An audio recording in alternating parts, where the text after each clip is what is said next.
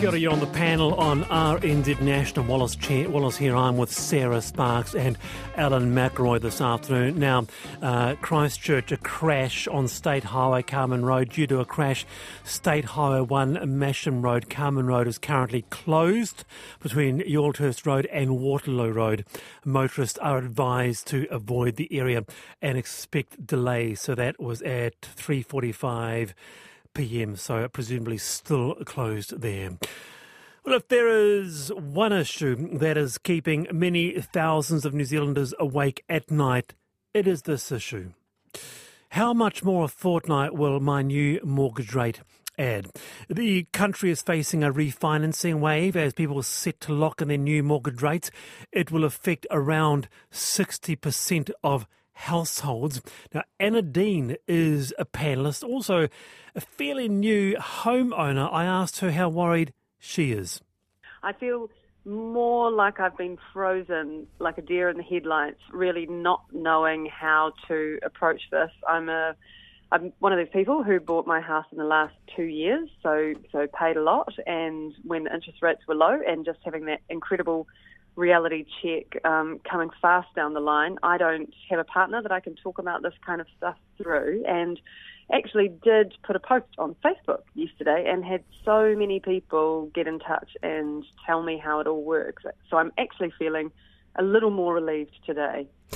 Can I ask you, it'll go up. Have you done the sums yet? Not in terms of the sums, but percentage. Does it go up by a fair percent? Absolutely, probably 3 to 4%. Oh. Yeah, so I've been trying to work out what that looks like, how I can afford it, what my options are, and, it's a good time to try and be a bit creative, but it was a stretch for me to purchase my own home by myself.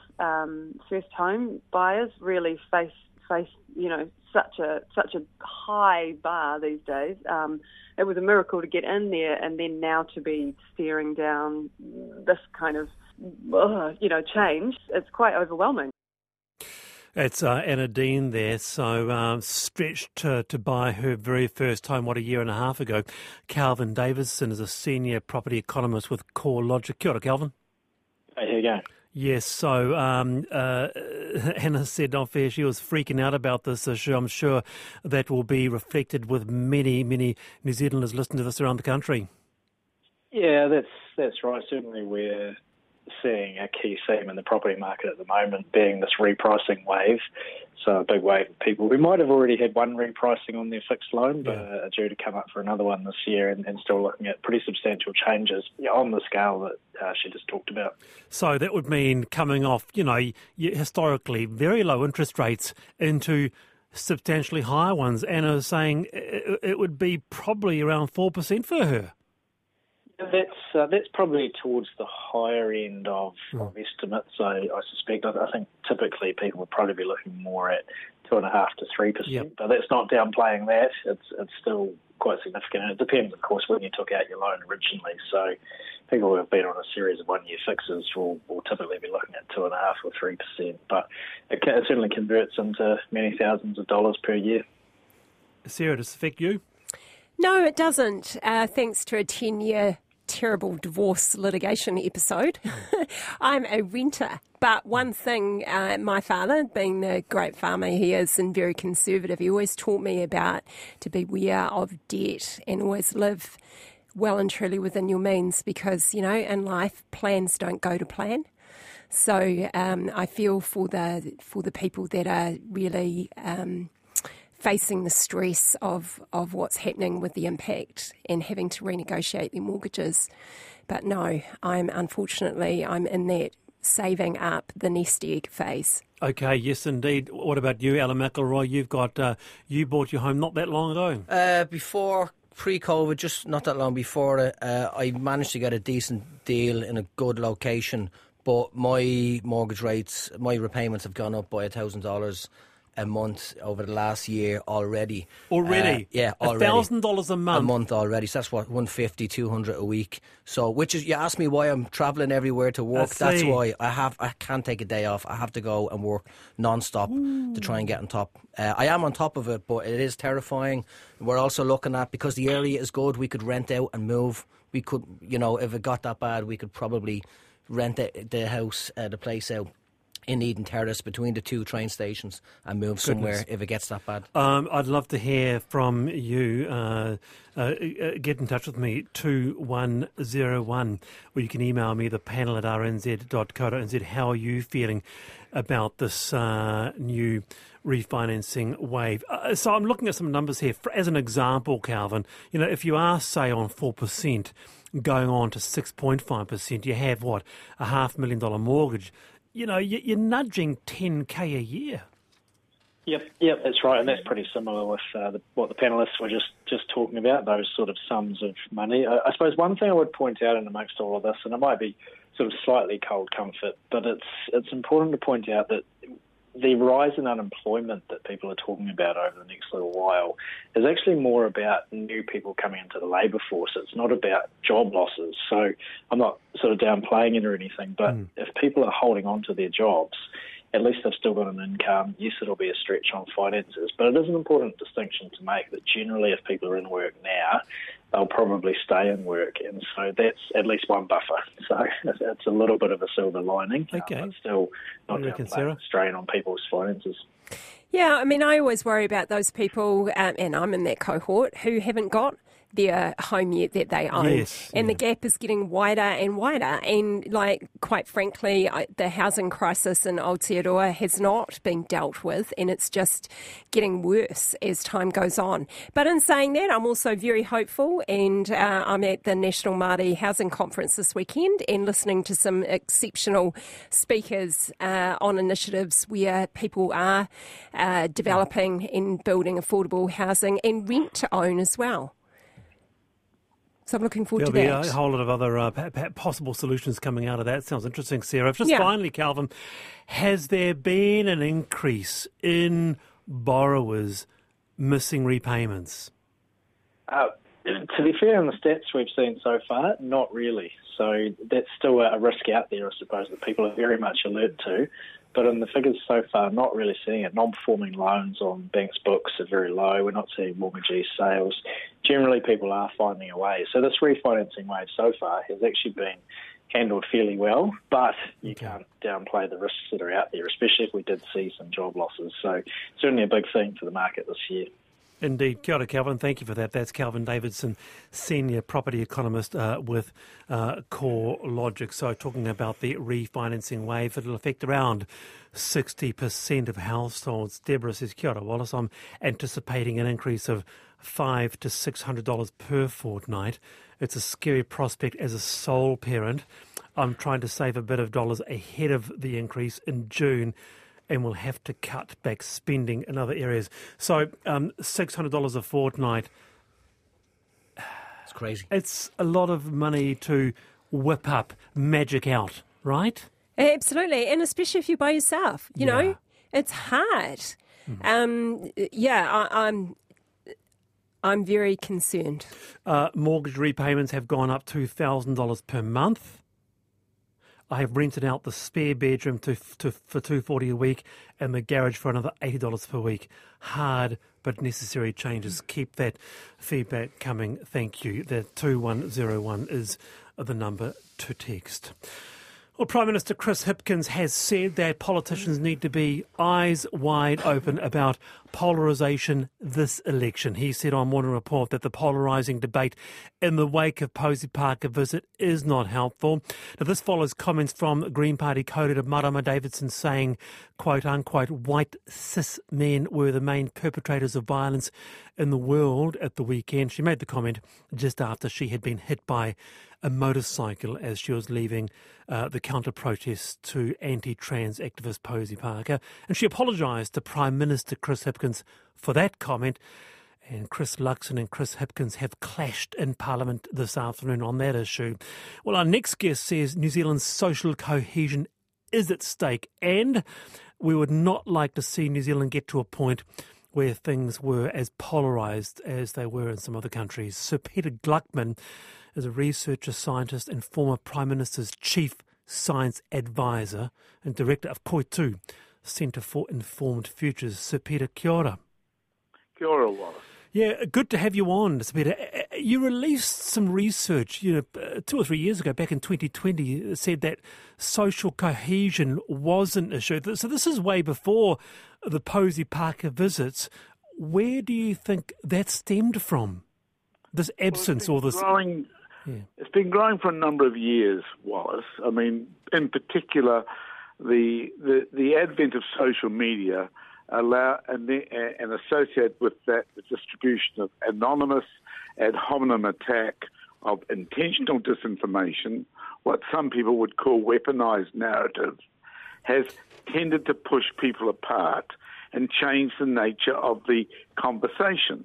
Unfortunately, politicians fall into the same trap, and they think that they can achieve greater support by being antagonistic rather than constructive.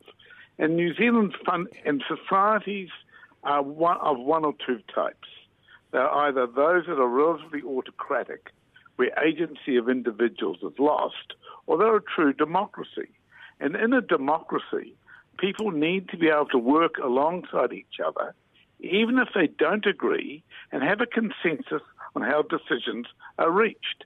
And just because you have one view and a person has another view doesn't mean you have to be antagonistic to each other. But we throw around epithets like racist and whatever other now randomly without thinking through what's really being said. And that kind of attitude pushes people further apart. On top of that, we need to trust in the institutions of our society for them to be cohesive. And again, that requires transparency, truth, and good behaviours from those who run the institutions of our society.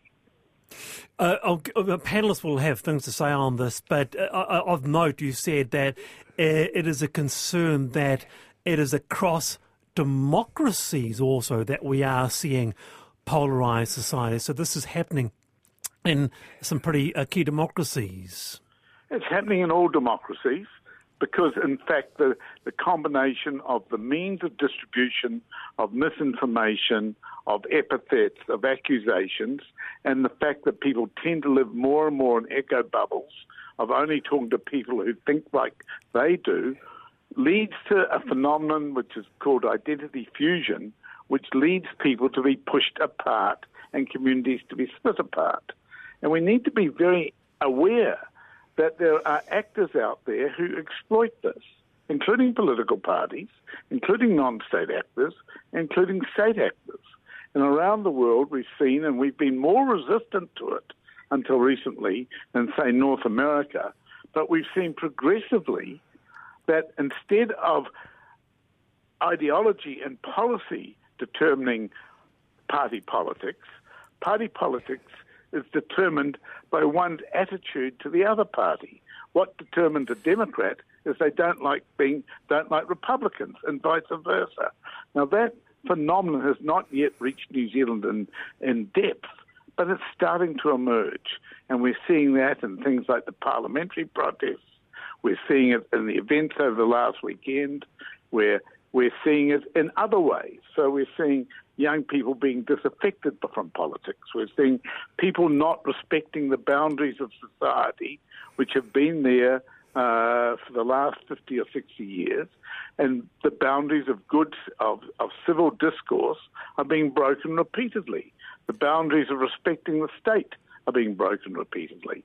So we need to be conscious that how all of us behave, the media, the politicians, members of society, will determine the shape of the society into the future. All right, let's bring in our panellists as well. Sarah, do you agree with Sir Peter there or not? I agree with some. This is a complex area. So in the case of Aotearoa, absolutely it's about using power with principle. It goes from the individual in terms of how we treat each other, because ultimately, from my point of view, we're all brothers and sisters in this world, right? And if it's not mana enhancing, don't say it. Don't go there, because it's going to be hurtful and harmful. So in terms of the history, the whakapapa of Aotearoa, and, I'm Māori, and what has gone down with, the state and institutions, I'm not going to go there, but there is a lack of trust, and rightly so, given some of the history. So there's a complexity there and a nuance that plays underneath the country at all times. In terms of what happened as of late last weekend with Posey Parker and Minister Davidson getting injured. I will say this, and I'm biased, and rightly so. I have seen Minister Davidson work so hard getting Te Aorere Kura, the National Strategy Against Family Violence and Sexual Violence, off the ground, heart and soul. And the fact that she was probably in shock and she said what she said needs some compassion and empathy, because her actions actually speak volumes. All right, stay there, Sir Peter. Let's bring in Alan McElroy. And I just realised now, if there was one country that was defined by polarisation, yeah, it's your country, Ireland. Yeah, it was interesting when we were younger. You were sort of influenced not to like certain people who followed a different football team because of a different religion, blah blah blah. You know all that story. But years when we were in our 20s on the dole, between the Northern Irish dole and the Republic dole, they sent us all. We studied media, and then we went to Canada, and we didn't know anyone's religion or anything, sexuality, or they just were your friends. And you only realised when you came back after the weekend and somebody said, "Oh, I went to see Rangers play at the weekend," and you go, "Oh, we're supposed to hate you." But we were friends because none of that was talked about. No sectarianism, none of that. It was just people sitting around watching telly, having drinks, having a laugh, and eating biscuits. Right. Just normal stuff. Interesting. So Peter, you've heard. You might want to respond to this. And what do you say to those who say that sometimes that human rights and the Universal Declaration of Human Rights are so fundamental that actually you need to take a stand, and people who come here need to be called out? What would you say? Well, first of all, rights and responsibilities are the opposite sides of the same coin, and rights and responsibilities go together. I'm not going to get into the events of Saturday because I think they're irrelevant to the deeper issue of how New Zealand evolves as a society. I think Sarah is quite right that there are people in this country who have, particularly Maori, who have a particular reason for being suspicious of the way society has operated for them. And I think Sarah's right, and therefore in pointing out, and I would agree with her, that different people have different views of where they sit in society and whether they trust government and whether they trust other elements of our country. But if you think about what is democracy, democracy is the only structure you have which leaves people with agency, but at the same time allows people of different views to work together for the cooperative good of the society they live in. We need to protect that. And while there are reasons, as Sarah's pointed out, why certain people justifiably feel angry, anxious and scared or frustrated or other emotions, the fact is that the current milieu of the information environment exacerbates that, pulls us apart, that brings us together. And I think we need processes, we need to bring the institutions together that bring us together. Very good to have you on, Sir Peter. Kia ora. Thank you for your time. That is Sir Peter Gluckman, researcher, scientist and former Prime Minister's Chief Science Advisor there. I was just interested more about your actual experiences there, because I went to, actually because of you, I went to a party of Irish drain layers, and it was a christening. Sounds like a joke already, doesn't it? They wanted to know all about you, whether you're upper class or lower class. I'm very lower class. I am scum. I've told you all this before, like, you know, similar to what he was saying there. We were sort of told that we wouldn't go anywhere because of the area we're from, because of our accent. So you believe that. What came out? I said, what about this person? Oh, that person over there having a drink, he's from Sniper Town. And I couldn't believe some of the stories that was coming out, some of the experiences that people have had. Yeah. Towns where you'd have snipers on the roof. Yeah. Towns where if you'd walk through, there'd be bottles with liquid in them thrown through windows. Yeah. Obviously, it's not like that now. No, but, how did you get past all that? Talking. We've said it before. Talking. That's all. You know, there's no point in, you know, fighting. Just sit down and talk. That's all you have to do. Get the biscuits, sit down, have a talk. Everyone will have something in common. Find it. You know what I mean? Instead of going, your football team is this and you shouldn't be doing that, blah, blah, blah. Just talk. Absolutely. You're on the panel on RNZ National. Now, Principal Hope Carasquilla has resigned after Florida students were shown the Michelangelo statue. The students from a Christian charter school in Tallahassee were on a trip and were shown the statue David by Michelangelo, you know, one of the most famous works in human history. The board told him... the board told the principal to step down or be fired after some parents complained that statue is pornographic. And I wanted to go around the panel and say, look, what do you think of this? Is there a point? Should there be a cap, like an age limit of, say, 6 and above, where you go and see a statue like David? I don't know. Like, it's...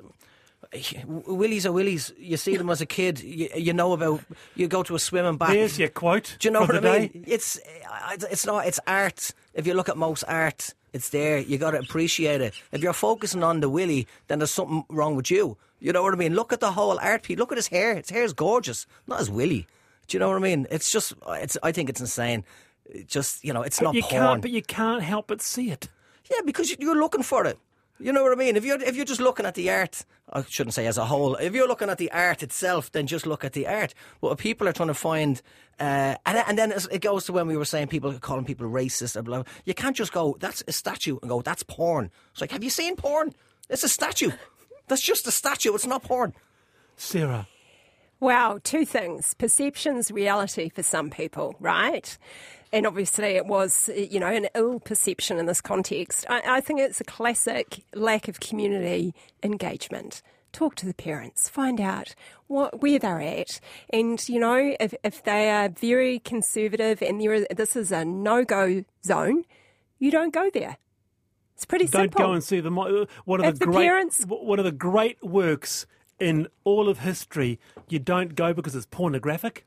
Not saying that, just saying go and talk to the community and ask them what they would like. What are their expectations? And if they're parents of young minors and children, they're the ones in charge, and you go with them. I mean, I look at it from a service point of view. As the principal or a teacher, you're serving that family, essentially. You're looking after their cherished child. Give them the mana and respect and ask them. Ask the kids. Ask them. Yeah, ask the parents, do you want your kid to see the statue of David? And they'd probably say, yeah. But if you say you want to let your kid see this pornographic statue of a man with his willy out, they're going to say no. No. See? Perception. You're on the panel on RNZ National. Alan McElroy and Sarah Sparks with me.